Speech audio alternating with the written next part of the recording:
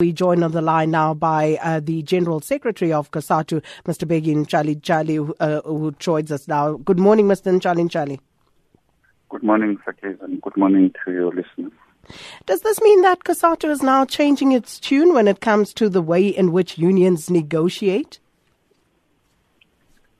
Not necessarily. Of course, things are changing. We unemployment at unprecedented levels, and we continue losing jobs.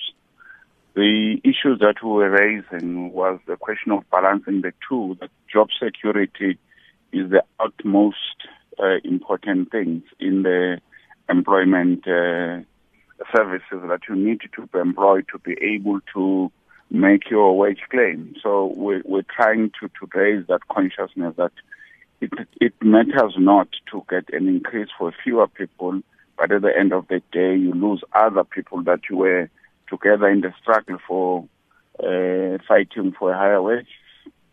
It's a difficult balance, though, isn't it? Because you have other issues, as we've just heard there from Dimakatso at play. You have inflation and the fact that people are actually poorer in real terms. You know, how do you then bring that home in this climate?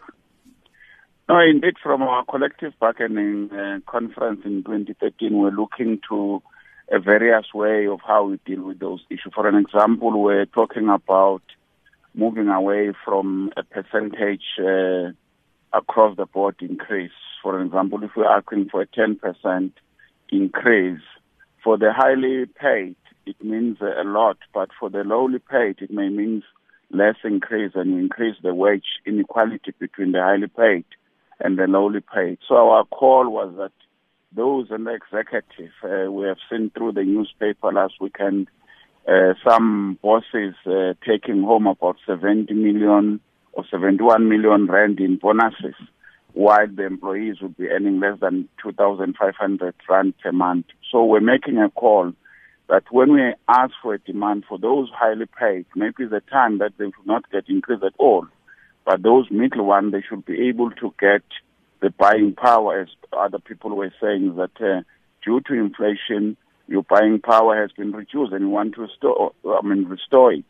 But those who are lowly paid, that's where our emphasis is, that for those who are lowly paid, they should be able to get not only inflation related, but they must be able to get inflation plus. So that is not only the question of restoring the buying power, but in trying to close the gap, to give more power in terms of improving their lot.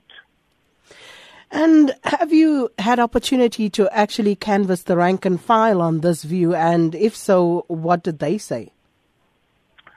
Look, that's why I'm saying this thing is coming from our collective bargaining conference. It's not just a call that we're making. We're reminding people in terms of our previous conference resolution that because of the unprecedented unemployment this time, 8.9 million unemployed. We have lost in the last quarter about 355,000 jobs.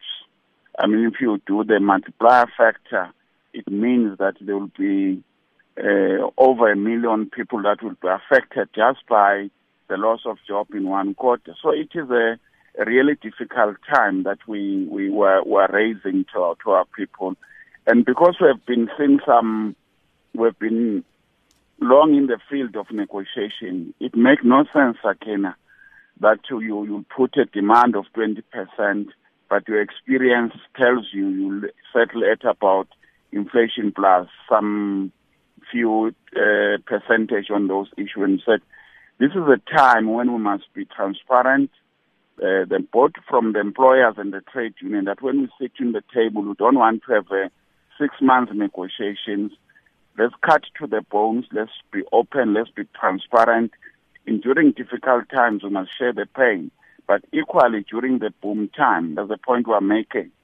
Workers must be able to benefit from the productivity that they might have produced.